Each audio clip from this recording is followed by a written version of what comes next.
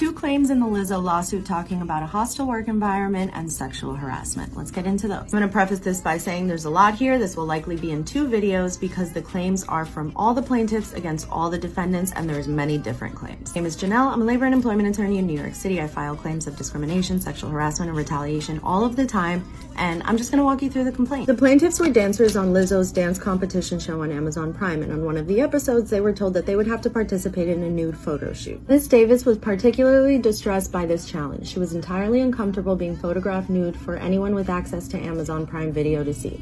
As this challenge was part of the competition, Ms. Davis believed poor performance or outright refusal would have resulted in Ms. Davis being sent home from the show and no longer being considered for a spot on the dance team. While Ms. Davis did not want to be photographed nude, she also dreaded the thought of not earning a spot performance on tour with Lizzo. This dilemma caused Ms. Davis's anxiety to flare up, resulting in extreme distress. Ms. Davis broke down in tears while on set, while struggling to choose between a once-in-a-lifetime career opportunity and putting her body in display against her will.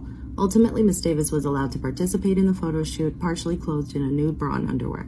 However, this experience foreshadowed the sexually charged and uncomfortable environment Lizzo's employees would be forced to endure. I already referenced the comments made by her dance captain, Shirlene Quigley, in my previous video about the claims against her. Some of those claims do fall under the sexual harassment claims. I think it's pretty obvious which ones. On another occasion, while on tour with Lizzo, Ms. Williams accidentally brushed up against one of the tour bus drivers. The driver responded by saying, "You could back up on me again," implying Ms. Williams' accidental touch gave him sexual gratification. A different driver was known for playing sexually explicit songs on the tour bus. These interactions made the dance cast incredibly uncomfortable for their safety. This part's important. Ms. Davis and Ms. Rodriguez reported the driver's inappropriate behavior to the company on multiple occasions, but the company never did anything to protect the dancers. Management merely questioned whether the drivers were drunk and or driving safely and did nothing to make the dancers feel any safer than they did prior to reporting the driver's behavior. After several reports by Ms. Davis and Ms. Rodriguez, management began denying that they ever heard about the driver's inappropriate behavior. Situations like this are exactly why I say it is so important to document your evidence, and it is so important to make your complaints in writing, because then you have proof that you made those complaints and that they received those complaints. As I said before, I'm making separate videos going through all the claims. I cannot fit all of the sexual harassment claims in one video, so in my next video, I'll be going into the Amsterdam story and the banana and all of that. See you guys there.